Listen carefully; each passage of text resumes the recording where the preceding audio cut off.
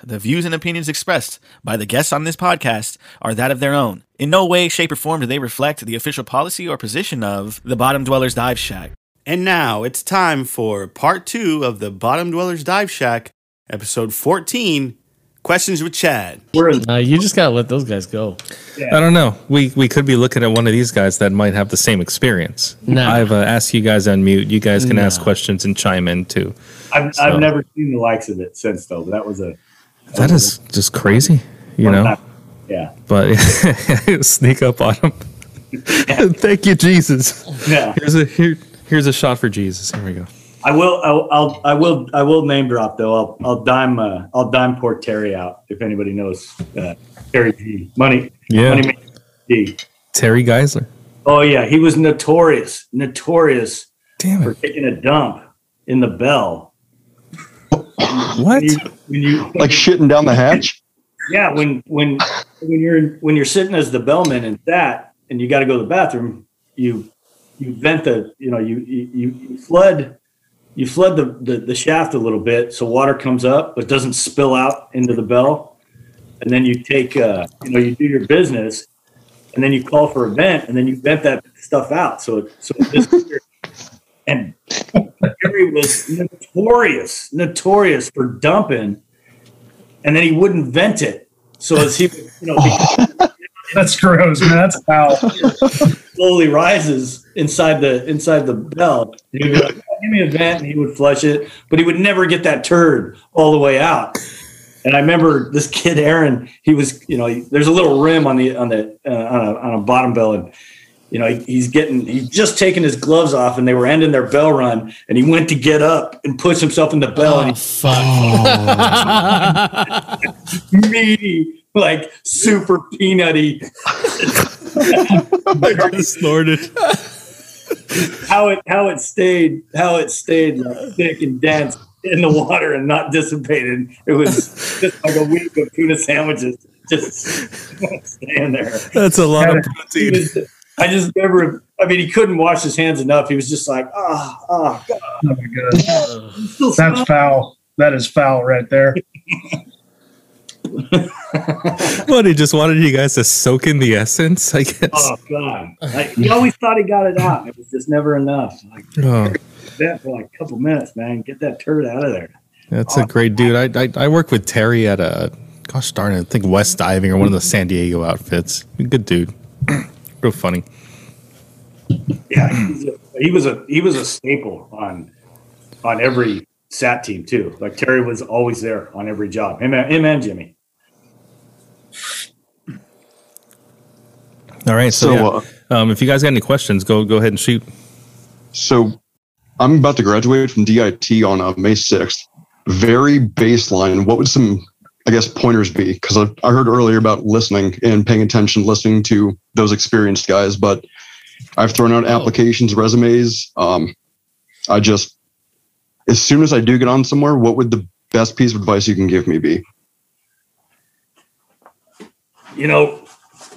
I guess there's not one piece, and Armando will probably tell you this straight too, is if you can, start at the basics, like have your package together to go to work, have your cert package totally complete. There's no holes in your physical, your CPR and first aid.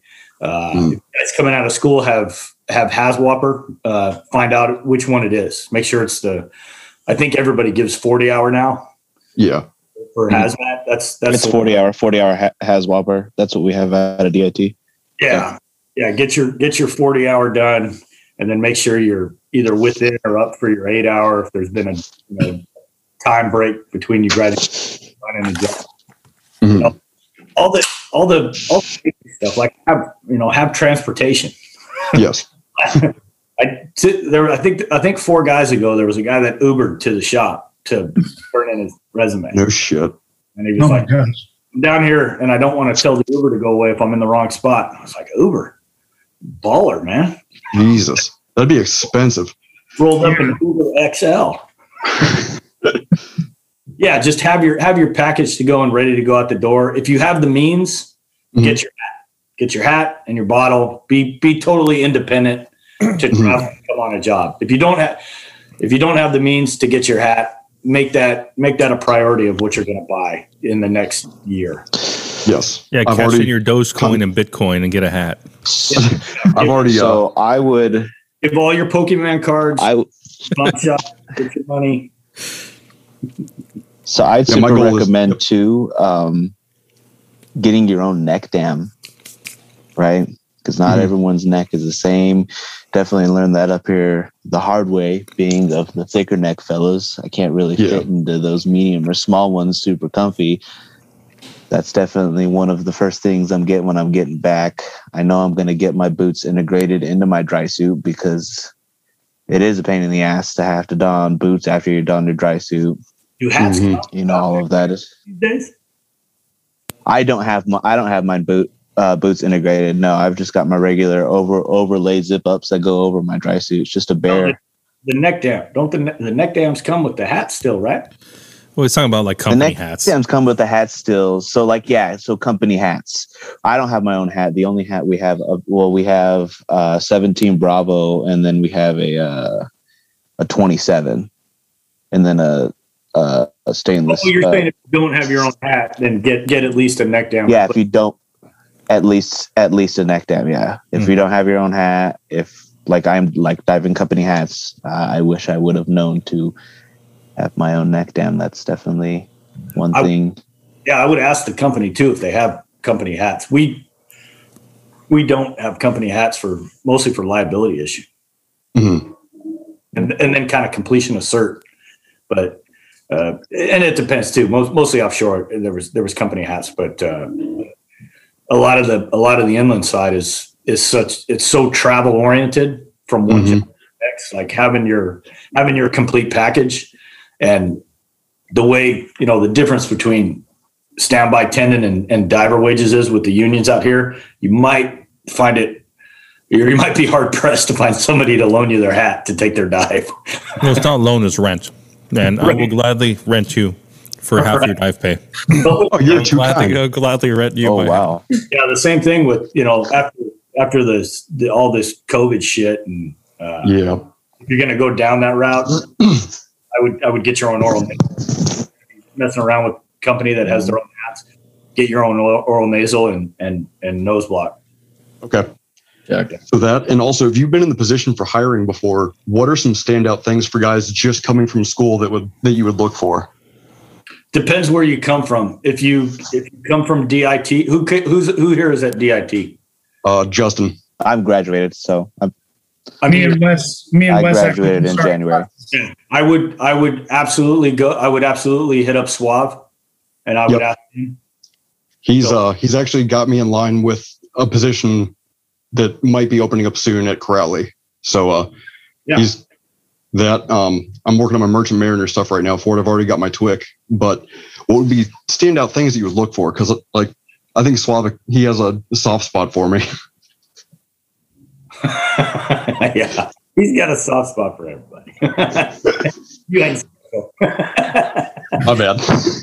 No, but those are two guys that I trust from DIT that I've worked with in the past and have a really good bond with and still stay in contact with. And I value their opinion. So Suave and Busby are two guys at DIT. I'm not that tight with the other folks, but Oxley is actually who put me on to alpha diving here in Dutch Harbor. Who was Oxley's not here anymore. Yeah, I mean, if you're coming straight from school, yes. What the only reference you have for diving would be an instructor staff, and if you're young and you're building your resume, you don't need to tell me what sports you did in high school. I'm 27. I've got military experience. I worked oil and gas for 4 years, and then I quit oil and gas to come out here. Yeah, those are definite pluses. Military experience is always a plus, and it doesn't matter if you were a bullet sponge or a train killer or a super welder or whatever cert they have for the military. Just the fact that you were in the military and you understand like a regimented schedule And I look for that more than I look for the guy that's the Ranger or the SEAL or even the diver. Like what did you really accomplish, and what did you do outside of going to the range in the military? Yeah. We can do that on our off time and have fun, but what skill set did you really bring from the military that's going to cross over to the civilian sector? Did you, were you a massive person with inventory? That's always a plus for me when guys talk about people kind of poo-poo the military, and I think it's a definite plus. If you have management, organizational skills, or you were just a leader of men, that's a plus from your military side. Did you get out with an honorable discharge? Is there? I don't discount anybody that didn't, but do you have drama? Do you have baggage behind you? Can you get a DOT physical and then be a certified driver of vehicles at the company? Are you a bad luck guy with a Dewey, or do you have 6 Deweys? It's transparent questions that are either not supposed to be asked or they're it's just locker room talk when it comes down to it, really. Like, what type of guy are you to work with the other guys that I work with, and how are you going to fit in? A lot of guys come in and tell me, I swear to God, a lot of guys come in and tell me about how they want to open up their own business, or they just can't stand working for a boss. And that's why they love diving, because they can do this job by themselves. And I'm like, all right. Hire them, get them. Come on down. It's still a team. That's my guy. It's a team effort. It takes this team to accomplish it. And how do you mesh with those guys? Do you jump in and do you bring it when it comes time to work? Are you ready to work? Are you constantly hamstrung with shit going on at home, or do you have all this stuff that prevents you from giving 100% at work? Because that's what I expect. I don't ride anybody, and I don't yell at anybody, and I don't. The idea of a tyrant boss is it doesn't work for production, money, and safety. Like, there's no reason to be a cocksucker at all. Like, why waste time on it? What I need you to do is work. I need to give you a task, and then I need for you to accomplish it, or get as close to possibly as you can to finish that, and then go, hey man, I need some help. Mm-hmm. That's a big thing too, is like, hey, can you do this? Oh yeah, sure. Can you go over there and weld this together? Yep. I welded at school. And it looks like, why didn't you just tell me you couldn't weld? Don't tell me I want to hear. Tell me what you really can do. Guys tell, can you drive the forklift? Yeah. Can you drive the excavator? Oh yeah, it's just like the forklift. Mm-hmm. Really? No, not at all. Are you talking like a telehandler or a forklift? Talking about anything that's got buttons and gizmos. Honest. I mean, that's kind of what Chad's getting at. You got to be honest. Yeah, absolutely. Yeah, be honest with. Drive the Zoom boom around. I guarantee. Another thing too is if you're say you're getting into the industry not super late, just after some other type of trade or maybe another chapter in your life or career, and you're right around that kind of 28 to 30 years old, and all of a sudden you went through dive school, and then you come to me and you're like, look, man, I'm not a kid. I've worked before. I was good at it. I transitioned to diving. Here's my resume. And it's just filled with all this stuff that you know how to do. And I'm like, can you really know how to do all of that in such a short amount of time? Like, are you really good at any of the stuff? Or did you do it once and you decided to put it on your resume? That's fine. If you want to bullet out the stuff that you have done, but are you proficient at it? Guys will be, I'm a burner. I burned. So I'm a burner. Well, not really. I mean, you burned rod once, but can you burn? What kind of burning can you do? Does it have to be clean steel and perfect viz, or, can you burn underwater and zero viz? Do I even need that right now? Did you get a weld cert out of school? Oh yeah, I'm a certified welder. No, but I mean, can you weld? I got 10 guys that are certified welders, can't weld for shit. They could make 2 pieces of steel stick when nobody has to inspect it. And then they make their dinosaur contraption that goes on this one job for a second that I need. But are they welders? Are you an electrician? Are you a carpenter?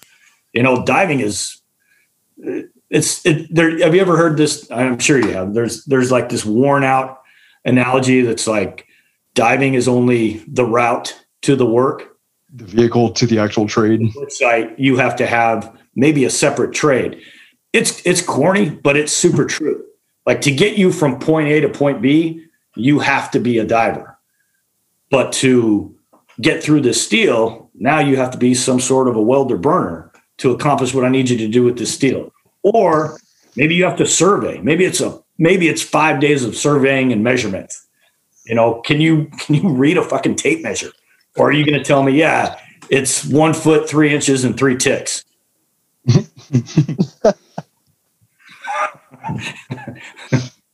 But it's stuff like that I mean, that you can, you know, when you're 18 to 21 and you're coming out of school, I don't really expect a whole lot of stuff to be there on your resume. If you happen to have, you know, you're 21 years old, you graduated high school 3 years ago, or you're 18, that means you're just out of high school. That means 5 years ago, you might have been getting picked on and playing with dolls, or you might have been in band, or you were the smartest guy in the class, or whatever it was. It had nothing to do with the underwater construction trade, you know. But if you come in and you're like, guess what? I'm a graduate of dive school and I have a card, I have all my certs, I have all my gear, and I could be a body on this project. I'm not going to get hurt, and I'm going to pay attention to my lead guys, and I can lift whatever you want me to lift, and I can tend, and I'm not going to fuck up, and I'm not going to be late. Like I have a minimal fucking skill set. Can you use me? Absolutely. Why not? I need guys like that. And I also need super experienced guys. But while that one super experienced guy's in the water, what are all these other super experienced guys doing? Nothing. They're tending hose, or they're prepping tools, or they're doing whatever. That doesn't have to do anything with what's going on in the water. That's when I'll throw you on the job. You know, get in there and take your baby steps up to the next position. Not everybody has to go on a job site and be Superman and then retire after a week. It's okay to like go on 10 different jobs and learn 10 different things and then go, hey man, I've been here for 4 months. Now that weird nozzle and gas thing that's in the corner of the shop that makes steel into 2 pieces, I can use that thing. O2 acetylene torch works great. I'm awesome at it. Yeah. It's and I joke, but this is all stuff that's happened. I once had a kid call the spud wrench a spiky wrench. Hey, you got that spiky wrench? I need it to turn something. I'm like, holy crap. Yeah, it's spiky. It's what Tony Espinoza, the Puma, told me. He's like, yeah, I know you did. Yeah, for those who don't know, Puma stands for possibly the ugliest man alive. Because he qualifies. I tell you what, though, I got to have him on because he's all super jiu-jitsu guy now. Have you seen some of his stuff? Yeah. He's like, he told you, Mondo, it's a great feeling to be able to walk into a room and be able to choke somebody out. I'm like, I could imagine. Oh man, one of the like nicest guys in the world. Oh yeah. I mean, just a very like solid, heartfelt individual. The guy's aces. He's super cool. No, it's like I said, I love working with him, and I'm proud to call him one of my friends. So, so actually, I'm in a brand new class of DIT here. Just started like 2 weeks ago. Congratulations! Thank you. It's been very interesting. I actually moved all the way from Florida to Seattle to pursue this. It was a hell of a ride. So one of the things that I learned is that networking is super important in the industry. As a baby diver, what, like right now as a student, what can I do to start filling out my codex of contacts, people I can call, numbers I can have, people I should know? Like, what would you recommend would be a solid tactic for networking in this industry? Use the people that you paid money to. It's no secret that dive school is no joke when it comes to cost. You know, everybody, you know, unless you went through in the military on a grant system or whatever the case may be, it still costs money. I was lucky enough not to have to pay with it with money. I just paid with it with time, but it still costs somebody money. And when you go to dive school now at DIT or Florida or that weird school in Minnesota or Jersey, or, you know, it's, what is it now? $30,000, you know, to go through dive school. And that's your base dive school between 25 and 30 grand. Use that school for the money that you give them. It's one of the differences between being in school and diving and being in the industry and diving. You're paying them to let you dive. When you get out, you want the company to pay you to dive. That's kind of why your logbook should be filled up with dives from school, but it doesn't really qualify as what you've done in the industry. It just either means that you can put on a hat and blow bubbles and you're not going to kill yourself or somebody else in the water. But absolutely use the school for what they're worth. Make them network for you, and then Google it, man. Get on Google and Google dive companies for whatever region you're in, and call them. Call them now. Call them when you're in school. Be like, hey, man, I'm a month into school. I'm crushing this place, and I need the ops manager's number. I need the admin lady's number. I need to know what wine she drinks and what flowers she gets. Just be personable over the phone and get people to remember you. But let the school take its course too. I mean, become a diver before you start looking at finalizing your dive companies that you're going to work for. But use the school for what it's worth. If they have a rigging class and they're like, hey, today we're going to talk about a shackle. A pin screws into it. Okay, can we get a little bit more in depth besides the fucking shackle? Can you tell me how we rig up different ideas? Like, be proactive inside the class. Ask questions out of these extra. I'm not limiting it just to DIT because I know those guys there, but if you brace Suave and Busby with questions and be like, hey man, I don't want to be a total about this.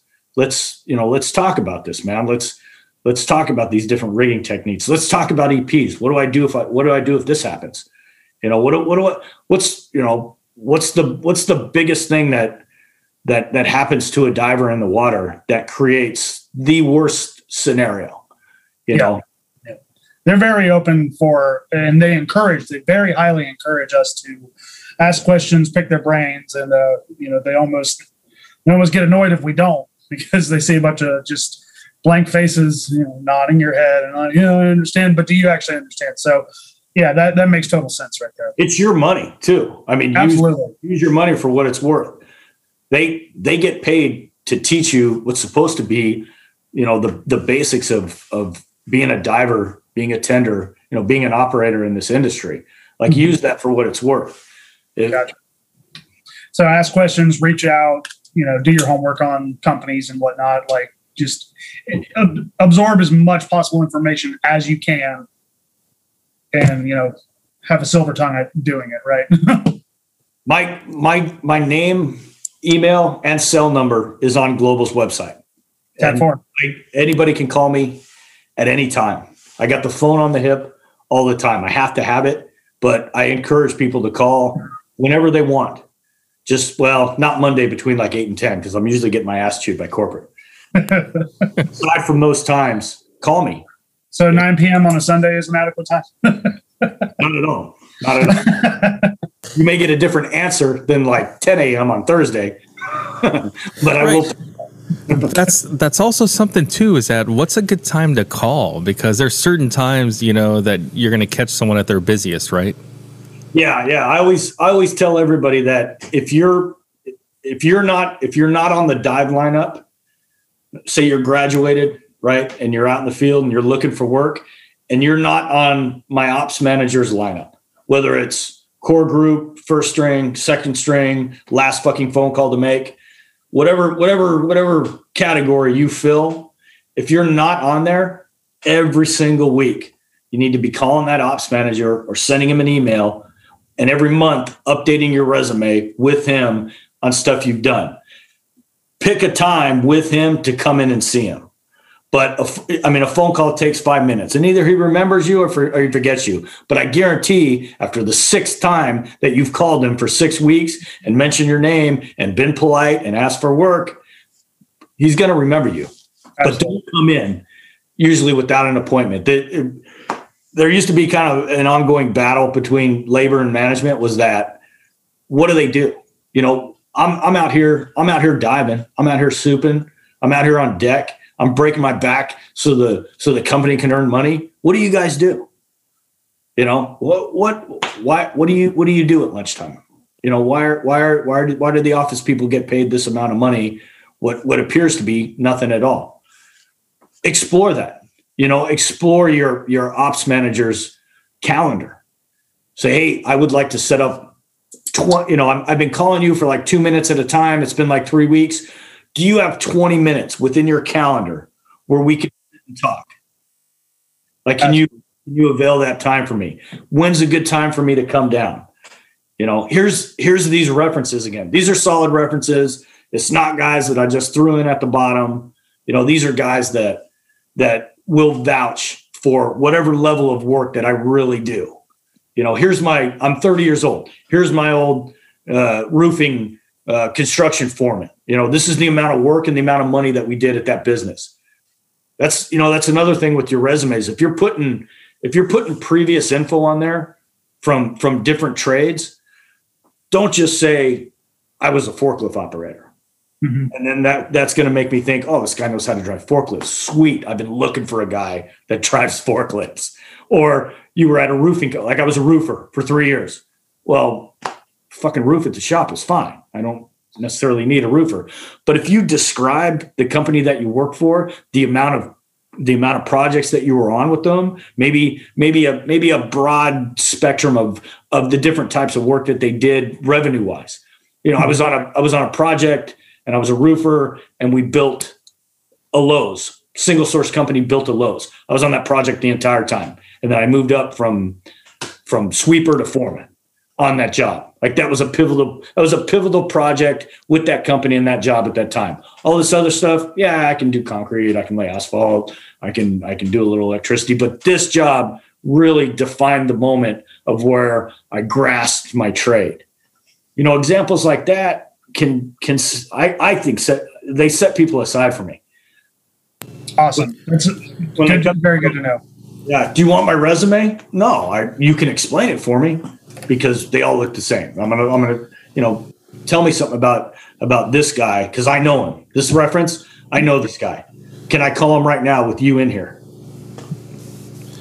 Now, I had moved from Florida to California. I was living out in Florida for 6 years or so. That's where I started diving. Moved to California. That was the first piece of advice I got, was that they don't know you, so you have to help them to know you, which means show up at their shop like every week, maybe every day even, and that way they get to know you, ask for work that way. And it also shows that you're ready to work, you got your stuff together, and you're ready to get called out. That's how I got my first job. I would show up at the Carpenters Union, and then they would, tell me kind of where to go, and then I would show up at, the other dive companies and just show up like every other day, at their yard, say, hey, how's it going? And just reintroduce yourself. And that worked for me, I'm not sure if times have changed or anything like that, but like I said, you got to put yourself out there. Gotcha. You didn't get certified at CDA, did you? No. I was at a Florida School for Commercial Diving. It's a school that does not exist anymore. So there is hope for people that did go to Cracker Jack dive schools. A lot of the experience you're going to get is going to be on the job. And, I was fortunate that I did have a construction background, and I joined the pile drivers right off the bat. And I did pile driving jobs, and then that's how I got to know some of the other divers. And I was able to kind of work myself into some better companies like Global Diving. Thank you.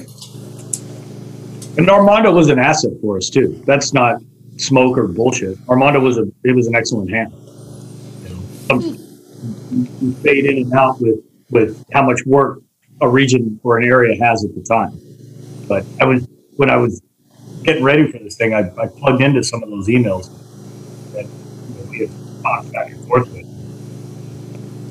Thanks, man. It's no wonder you're doing this now, Armando. You're leading this forum for guys coming up in the industry and branching out within the diving industry and bringing new, it's almost like a Rogan-esque, quality to the podcast. I think it's good. I think it's good for the, especially for the young divers, but I think it's good to the older, jaded guys engage, still with them on.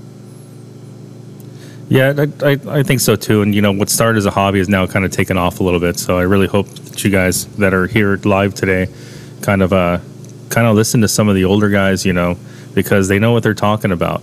I know there's been times where I've butted heads with some of these old guys on the job site, but you know, you got to bite your tongue sometimes and just, you know, kind of take it and just kind of see where they're going with it. And there's always a rhyme to the reason, you know. And if there isn't, then that's where you got to speak up and be like, dude, this is totally unsafe. That's a good point. I'm not doing it. Yeah. There's, especially with like PMs and supervisors on maybe a bigger scale construction project where there's a massive underwater and topside element to the project. And that single source, you know, diving guy PM from the dive company, he's in charge of it all. He may have this 30,000 foot overview of the project. And for this one instance, you're a cog in that wheel. And what I need you to do is this right now. I know you don't understand. I know you don't get it. I don't have time to go into it. But what I need right now is that to be accomplished, because that one cog in this wheel is fucking everything up. I got to get this wheel turning again. You're the guy to go do that. Well, whatever. Go do it, please. Go do that, and then we'll talk about it in a sec. It's good. It's safe. You're fine. Feel free. Make it your own, but go do it. Go do that right now. Sometimes that's the approach. Not always, but sometimes that's like a very specific marching order. And you're like, well, I guess I'll go do this. But there is a bigger 30,000 foot overview. The other end of that spectrum, and the kind of the flip side of that coin is exactly what Armando said. Sometimes you don't have such a good, you know, leadership top tier to the project. And there's this, I fucking told you, just go do it. And you're like, yeah, I'd rather not lose my hand by going to do that. I can get that done for you. Let's step back for a second. I can get that done for you. How you want me to do it, that you keep breathing down my neck for, it's not safe for me and the team. All right. Let me propose this idea. Like, we're all heated. Let's come down for a second. And I have a little bit better way to do this where we all stay safe. Nobody gets fired. Nobody gets sued. How about we talk about it from that angle for just a little bit? That's something that's well within your right to do at any fucking second on the job, you know? Yeah, so being the new guy and then just having that one soup that's just driving you absolutely up the wall, and you're doing your best to, you know, like mitigate everything and just be like, I get that I'm the new guy, but, you know, and without saying like, oh, well, I just got done learning this in school, sir, and just being like, that just that seems sketchy. Like, how can we go back and rework this? That doesn't seem to piss everyone else off, or? No, I think delivery has a lot to do with it too, and understanding your role in the assignment. You know, there's everybody, you know, for the most part, this is it's an adult male driven industry. Sure. You know, we embrace everything that comes into this diversity of projects and companies. I welcome it maybe a lot more than some other people. But for the percentage and the statistics, this is an extremely alpha male driven industry. Yeah, absolutely. To try and navigate that type of compromise and that type of debate on a regular basis is time consuming, and it doesn't add up to safety and money. Yeah. You know, there's nothing, it's worn out and it's kind of hokey now, but the idea that safety is all important is the bottom line. Like, a company cannot afford for multiple incidents. You know, they can't afford these specific acronyms that go with ratings and that go to OSHA, whether it's Fed or Cal, that go to the EPA. The company cannot afford that because now they can't collect project based on a certain score. So now safety is the all-encompassing, all-being bottom line. Like, it has to be safe. Well, I can get in there and I can do that. Yeah, I get it. I get you. I've done it 1,000 times that way. Guess what? These guys say that way is not safe. We need to brainstorm. We need to come up and accomplish the same thing, but we need to put all these safety mitigations into it. So no one's trying to like just halt the project and just say like, I just want to make sure that we lose as much money as we can and we look like a bunch of ass bags. Everyone's like, why don't we just do this the right way? Yes and no. Yes and no. I mean, I see where you're coming from, but never is there an adequate term or a complete spectrum or a time where you halt a project. Like the project doesn't stop.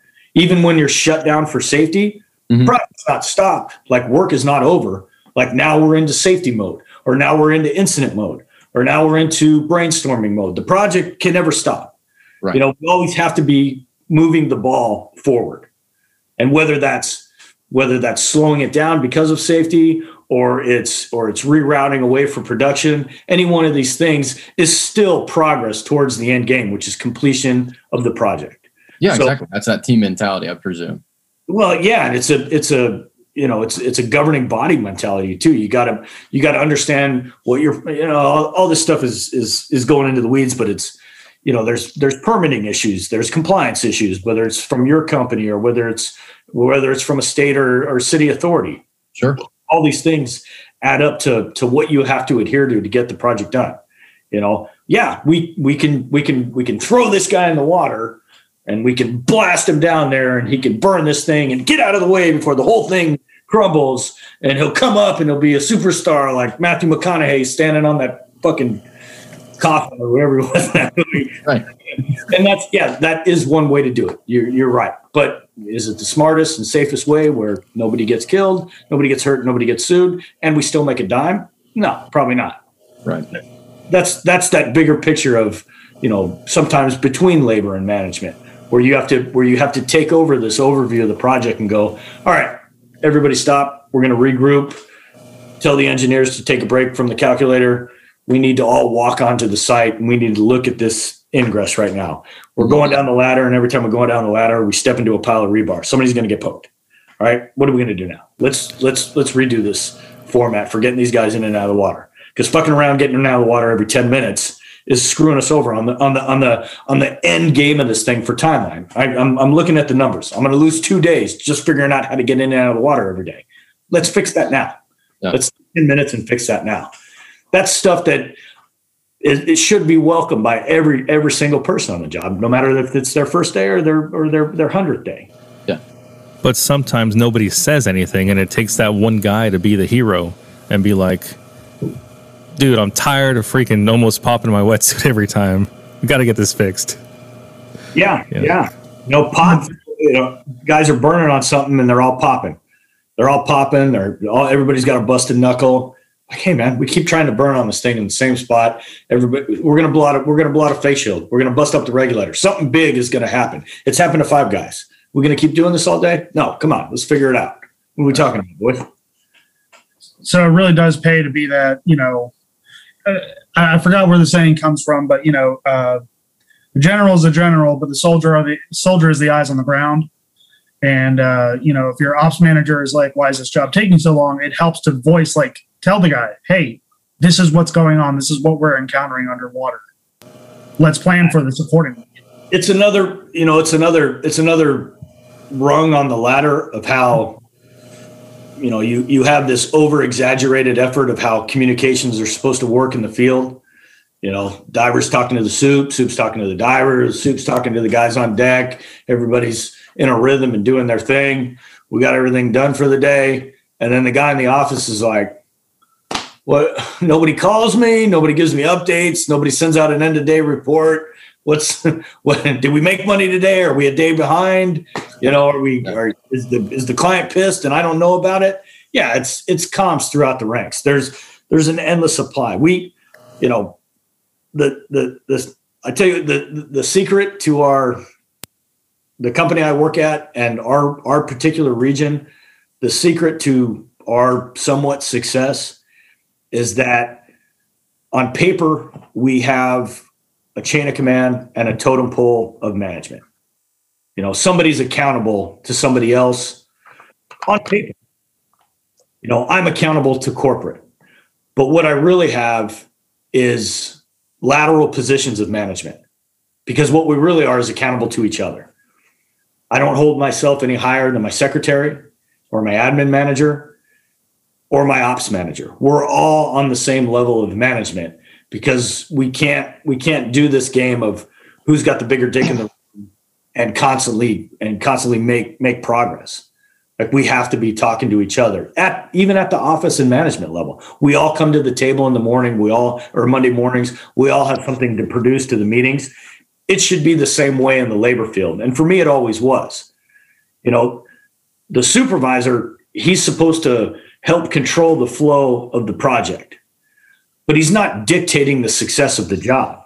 The guy in the water on his performance does, or the guy on deck that's prepping the site for that guy on the water.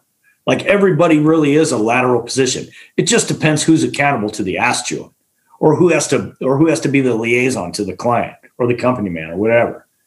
But this team effort of everybody on the ground is essential. You know, you have to talk to your soup. Your soup has to talk to you. You have to prep yourself before your dive. That's a huge one. Like, oh, I'm diving in 10 minutes. I'll be there in 9.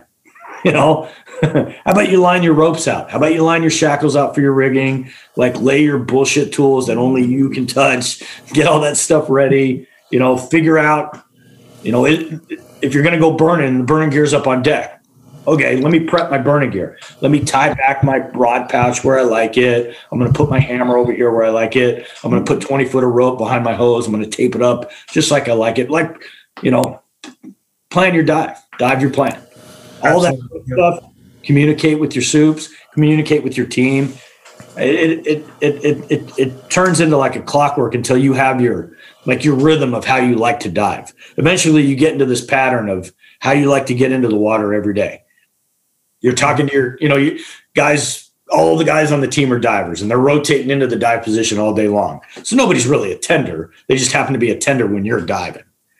So as you roll into that position, it's okay to be like, yeah, you know, I like my bottle held like this. I'm going to put my arm through it and put the other thing on. Not left like, glove first. right. gotta have the left first. I gotta have, you know, if you've ever met this guy Sterling, he had all these contraptions that he had to put on. You know, he would prep all this stuff. It took him like an enormous amount of time to prep. He would have these like elbow sleeves that he cut from other wetsuits, and those would go on. And his chaps had like a special belt, and then he had a harness, and then he had a shackle in one place and the other, and he had like a tool tree that he would send down beforehand, and then his burning gear would have to be like circled up at the end and like shackled in with his own little button. And it was just like, and we called him Lord Sterling after a while because he was like the royalty of diving. But he's amazing in the water. The guy's a complete pain in the ass, you know, fun guy to drink with. But on the site, he's very like anal and meticulous, not in like a good way. But he gets in the water and fucking magic. He's fucking amazing. He's a go-to guy in the water. He makes shit happens, and he's like, you're like, oh, do you need the ascender? Nope, I got it here on my tool tree. You know, that's how he likes his shit. But it works for him. And then you'll find out what works for you. Yeah. How was that again? The tool tree? Yeah. He like made this rebar tree, you know, with a hook on it and an eye and it was all like balanced out. And he would put like extra spider codes. He would put his ascender, like, different size shackle breakers, as if one piece of steel that not quite enough, you know, just everything. And he would send that down beforehand, and the tenders would be like, God, I hope he's not rigging today. That tool tree is going to weigh like 100 pounds. It's going to weigh more than and then he'd be done with his dive, and everybody's like, oh my God, that was amazing. Except for the tender that's like, fucking hell, I got to pull all this shit up. Way to go, Sterling. Great dive. All right. But he's one of the, it's hard to say early on when I knew him, but now that we're friends and I tolerate his isms, he's one of the best divers I've ever seen. You know, Gill's, and then you have, if you ever, before he either dies or retires, if you ever get a chance to meet Dave Gill on the West Coast, he's this amazing individual. He's one of the very few guys that's worked all over the world, and everybody likes him. Dude, like, seriously. It's hard to find. There's always one guy that hates you. Either it's an old soup or an old diver or something. Like, there's always like one guy that's like, God, Chad was such an asshole. I'm like, what are you talking about? Everybody loves me, man. I'm the Chad. Yeah, Dave is that guy. There's not a guy in the industry that doesn't just think Dave is the most amazing guy on the planet. But what it really was is he was a nice guy, a little bit nicer than everybody else, really, really, really friendly with everybody, like super cordial, but he was amazing in the water. I mean, he just made anything happen in the water, and he was constantly like this breath of fresh air when everything was going bad on a job and everybody's trying their best, but we just can't get this thing done. And then Dave would get in there and be like, I don't know what the big deal is. It's no big deal. I got it, fellas. I know it was hard at first, but I'll do it. It's fine. Very, very likable, but it was because he was so great. The other end of that is that he didn't need anything to get in the water. Sterling needed all this other stuff that made him feel comfy, whether he used it or not. Like that was his rhythm. Dave was like, oh, my hat's on backwards. I got to put that on forward. And then he would jump in and just make this amazing stuff happen. That's the guy you want on the job, though. The guy that, kind of just easygoing with everybody. There's something to be said, too, about being a nice guy in the trade. Yeah, I agree. If you can, it's close quarters, man, no matter what job you're on. You're either driving up there in trucks, or you're going on a crew boat, or you're on the site in a trailer, or you're on a barge where you can't go anywhere, or you're in a SAT system. Like, it's close quarters no matter how you look at it. And you have to be able to get along with everybody in a more than professional manner. Guys rib each other and they talk shit, and there's a lot of shenanigans that go on, but it's for production of work, because nobody wants to be the shitbag, because that guy is absolutely identifiable. Negative attitude all the damn time. Nobody wants to be around someone that's always negative or talking crap about somebody else. Nobody wants to be around that guy. Yeah. Don't be that guy. There's a small area too, and this is complete truth to this kind of like 1 to 3 year time frame that I've seen it at every company, and I've seen it with a couple of guys at this company. They come into this industry and they're really pumped. They're overexcited about being a diver and like making this their lifestyle, and like they're going to go, but they have all this weird drama attached to them. Like, young guys, if they're single and they're man whores, they come in every Monday and they're like, you'll never believe all the ass I slayed this weekend. It's like, all right, we've talked about that for 5 minutes, kind of over it, or they'll give you the shirt off their back, but they'll kind of fuck you over the next day with work. Like, they're just not, they don't add up to the talk that they give. Yeah. And their heart's in the right place, but they just pigeonhole themselves into this kind of shitbag box. They're not really bad workers, and they don't have really bad hearts. They just can't get their shit together. Yeah. And this kind of goes on for like a couple years, 3 years, when they hang out at the same company, and they're getting better as divers and they're getting more proficient, but they're always screwing up, or they always have drama attached to them. And then you get to year 5 and you're this decent diver. Maybe you're really good, but everybody remembers you from that time frame, and it drags on. It becomes how you're identified. Whenever I see that happening to a guy, or I encounter it, especially now at management, I tell them, I'm like, just leave, man. Go to a different company and start fresh where people don't know you, because now you're a good diver. Now at least you're proficient in the water, and that's not a hang up for you. Ditch your attitude. I'll give you a reference. I know what you need is a change of scenery, because you're not going to get a fair shake here anymore. No matter how great you become in the water, you always have this drama. You always have this hiccup. You're always late 3 days of the week. Like, it's really great that you bust ass on, but they always have to knock on your hotel room to get you out onto the safety meeting. Like, there's always this thing that's just like, God, he's such a shitbag. Why is he here? And a lot of times the guy is not a bad diver. He's not that bad of a hand. He just has all these other meteors coming at him that are filled with. And when I hope nobody finds himself in that position. But if you do, leave the company that you're at and go to a new one and start fresh. Get a new piece of scenery and and change that characteristic that you have and pour it into being this professional hand. It's none of this is a death sentence when you screw up.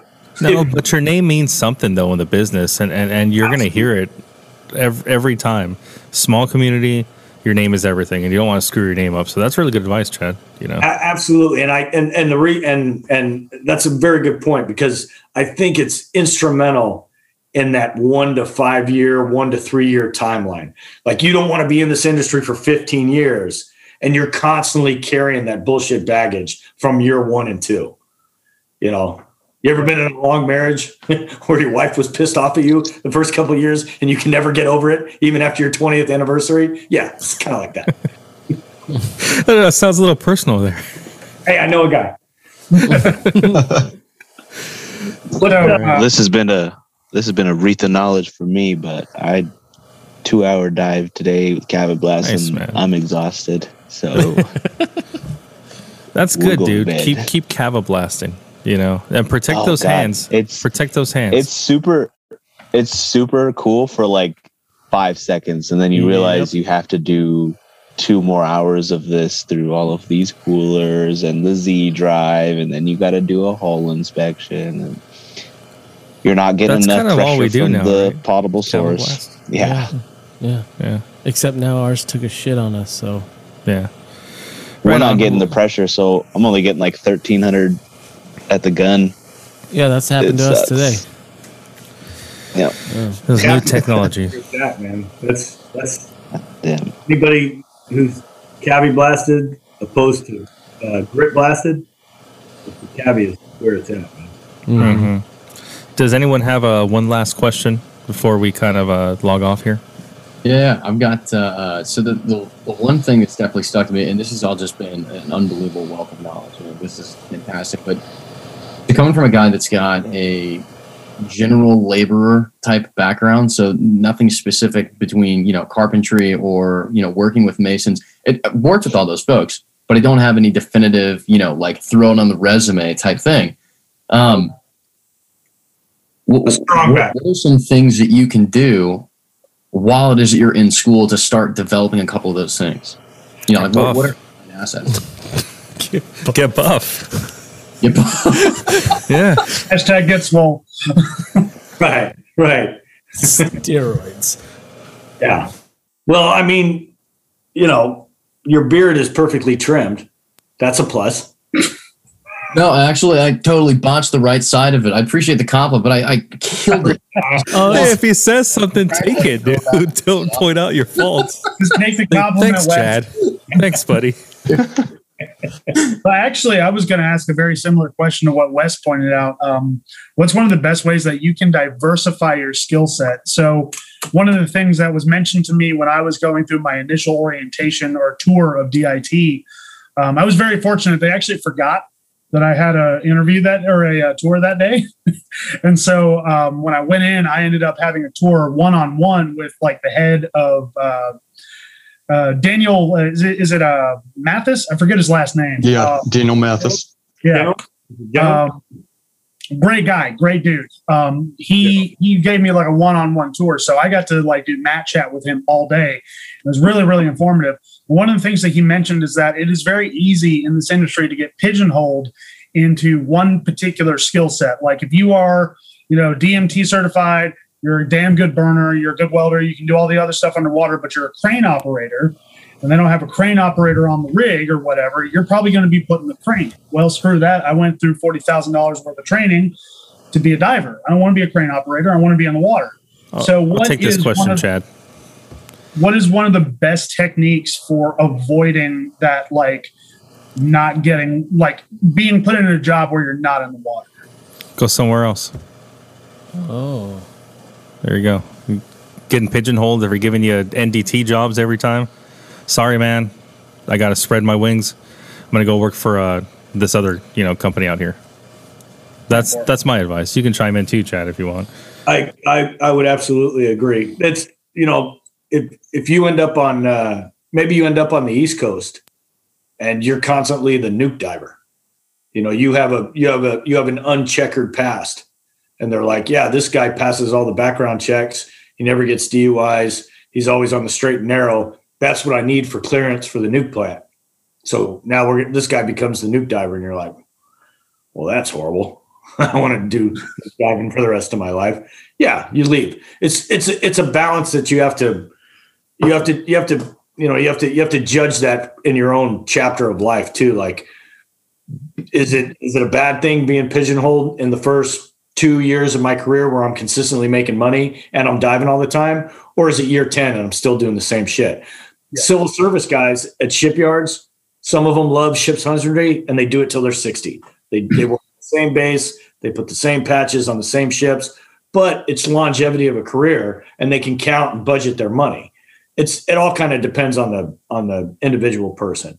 But if you want to diversify your skill set, you also have to master a skill set to be able to diversify. Like if you want to be a top-notch burner, you got to be on enough burning projects where you become top-notch. If you're on 3 burning projects and you're like, I'm burnt out on burning, maybe you're not really totally a master tradesman at burning, but you've done enough with it to maybe get bored with it and go, you know what? That's not really the type of diving that wants to keep me in the industry. I need to branch out a little bit. And then you look for these new opportunities in companies that have different projects. Maybe offshore is not your thing. It's not for everybody, and it's not a must for a resume. There's nobody that ever said, well, you can't dive unless you've been offshore. Well, there's people that said it, but it doesn't hold any fucking water. Well, you can't learn what you learn in the diving industry unless you've been offshore. Really? Because I'm pretty sure there's no fucking dams offshore. And the entire population of $100,000 plus work on the West Coast revolves around hydro work. So tell me again about your big experience level with telling me what a VD and an HD is. Yeah, I don't care. I'm on a hydro job now. That's stuff to take into account with, it goes down the rabbit hole with where you end up in your career, how long you've been there. To Wes's point, I wouldn't particularly worry about trying to master anything within a 6-7 month time frame at dive school, except for diving. If you want to, I'm not a proponent, or I don't disavow anything that happens at dive school, mostly because I didn't go to a civilian dive school too. I visit them enough times, and I have friends that work within that industry where I don't think that if you're going to dive school full time, that you're going to welding school full time, or that you're going to carpentry school full time, or electrician, or that you're going to be a bang out solid DMT when you come out of dive school. If I was in dive school, I would pay for the minimum part of the school that gives me an ADC card when I come out. That's what I would pay for if I could break it down to a minimum. I want to come out with the same card that the welder diver comes out with, because you're going to learn that shit when you get out. The only time I need a DMT is when they tell me I need a DMT on the site. But it's not like I send that guy out there to only be the DMT. I send him out there because he also has the DMT. Like I'm not looking for the best DMT in the world, because everybody's a DMT. They just don't all have the cert. It's the same thing with EMT or welders, for that matter, or whatever other like ancillary trade. We have enough core group of guys within all these companies that are, let's say, on the West Coast, where everybody's a welder. Some are good at it, some are okay, some are certified, but most 9 out of 10 people can make 2 pieces of steel stick. It just depends if I need it certified or not. Depends if I have an inspector. But if I need a jig welded up to drop these all-thread bolts in so they go in the right spot from here to here, can you make something like that? Nobody's going to look at it. I don't care if we use it afterwards. Can you make it right now? Yeah, sure, I can make that. Nobody's inspecting it, right? I was that guy. I don't think there's anything extra that you need to get out of school except to get out of school. Do your time, learn whatever small part of your craft that you can in school, and get your card. Because that's what I care about. I care about your physical, your card, your CPR, your HAZWOPER, especially your 40-hour, because then I can fit you into 2 different revenue streams.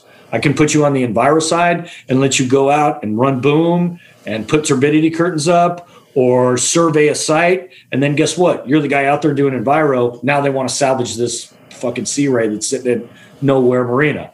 oh, we got 2 divers out there right now running a boom. I just need to send 2 more out.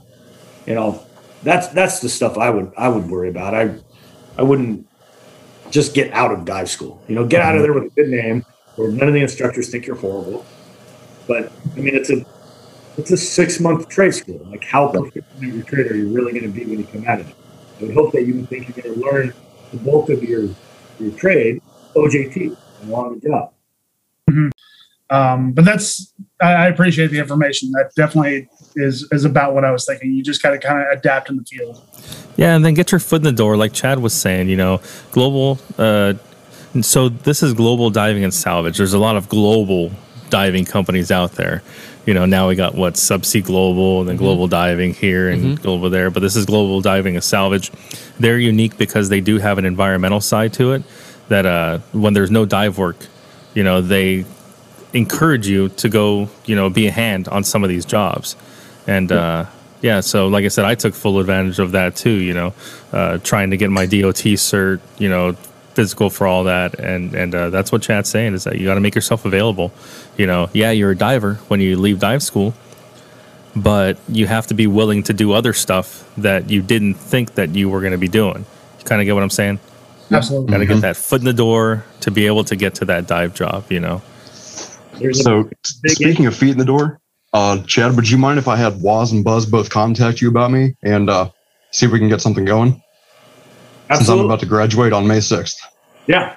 Awesome. I think we just picked up a guy that Suave recommended. You know, another thing too for younger guys with the with the IT rage and the way the business is shifting, gamers are a hot commodity right now because ROV is big.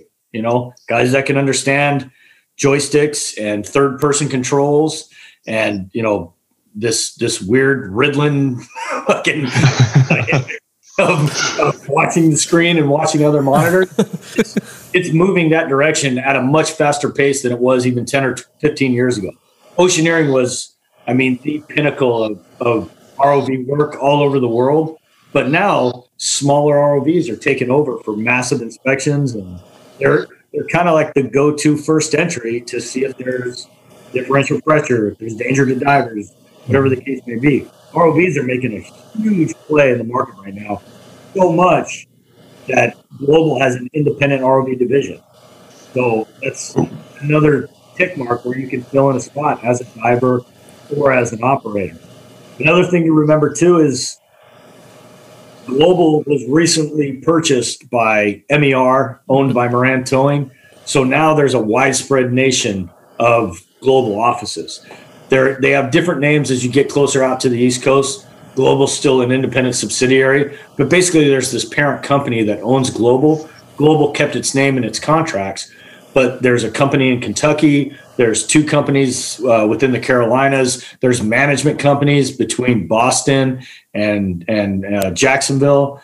We had projects just recently in Tampa. We got another big one in Miami. We got SAT jobs in Colorado. There's a project in Hawaii. I'm ready to go, Johnny. I want that SAT job in Colorado. Yeah. There's, you know, as you go down the rabbit holes with these companies, see what else they do too. You know, if you look at somebody like Power or Vortex, you know, those guys do a shit ton of topside marine construction. Like they're pulling pile bucks out of the union left and right. Like I was a foreman for Vortex as my last hitch. Yeah, with Blaze and those guys. Yeah, I don't like Blaze. A little. He fired me and then rehired me.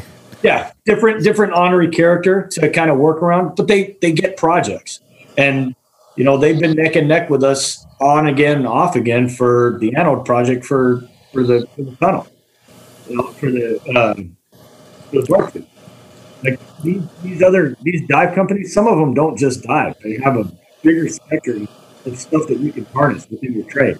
Hawbuck is a huge one; it pays good money, with a lot of work, and it's union oriented, so you get your benefits. That's what I'm saying, guys. You know, jump into the Carpenters Union as a pile driver. You know, that's what I did, and you know that helped me so much. I tell you what, and they got a weld shop that you can go in there and weld on your off time and get really good at welding for free. Get really good at burning for free. That's part of your union membership. Yeah, they'll certify you for free. They sent me to that dive training tank in Vegas to get my certs, and that was amazing. That was fun. I forgot about that whole aspect, Armando, to bring up that the biggest difference between that south offshore or inland and East Coast kind of diving industry compared to the West Coast from Washington all the way down to San Diego, and then Baltimore, New York, and then a couple of places around the Great Lakes. These union affiliated regions, you can get all these qualifications that you're paying for in school for free. You can go into the weld shop on your off time for as many times as you want and burn through as much rod as you want. And then when you tell the guy you're ready, he comes in and he certifies you. You get your 3G, your 4G, and then they have a class that you sign up for, and they fly you and board you out in Vegas. And then you go and get all your underwater 3-6 certs. And your hat technician certs. I mean, there's a lot of stuff that you can get through the union. Again, just like Chad said earlier, you make your money work for you. You know, as a union member, you're paying your dues. You make them work for you because that's what you're there for. You guys are going to school. Make that school work for you. You know, have them help you out. Absolutely. So yeah, you mentioned ask for a position that leads you up to the board on the union. Do they need an undersecretary? Do they need an under treasurer? Do they need a logsman? Whatever that position may be, get him. You know, if you're giving the union money that's supposedly supposed to go towards investment and retirement or vacation or whatever your benefits package entails, why not be on the board and be a guy that helps make decisions or at least knows what the fuck's going on? You know, when they're telling you about Article A that comes out in January, and it's $2 for this, and you're like, I have no idea what I'm talking about. I just give them my $27 every hour. No, man, go to the meetings. Yep, and they feed you a lot of times too. But that was pre-COVID, so some of the meetings are on Zoom. What whiskey are you guys drinking? Oh crap! I got some good stuff here. I got some Four Roses single barrel. Nice. Yeah, I don't got there, Chad. I haven't got anything that sophisticated, but I've got Full Throttle Moonshine. What? There you go. Got some shine. See, you got some Maker's Mark in the back there. No, I was at like a get together with the guys after a job or during a job. And I was like, oh, I'll have some Makers, and I drank Makers all night till probably more than I should. And for some reason, that established in my guys' minds that I love Maker's Mark, and that's like all I got for Christmas presents or kids' birthdays. I got more Maker's Mark than I could ever drink. You don't even drink it. Send it my way then. That's I got 2 bottles of Woodford Reserve Double Oak that I left back in Jacksonville, and I'm missing them right now. So, Woodford. One of the subcontractors we had for FlexiFloat barges, when we were done with the job, he sent a case of Pendleton over. Nice. Yeah, I never had it before. It's really good. All right, guys. Well, we're gonna go ahead and wrap things up. Chad, if you want to stick around, that'd be great. Going to get rid of the students. Hey, and you students over there, follow the Bottom Dwellers, follow Port Town Divers. Let us know how your careers are going. Yes. Most definitely. Updates. After school, we want updates. Thanks for the chance to talk to you guys. I appreciate it. Congratulations on your path in the industry, and I hope you do well, and I hope you stay safe, and you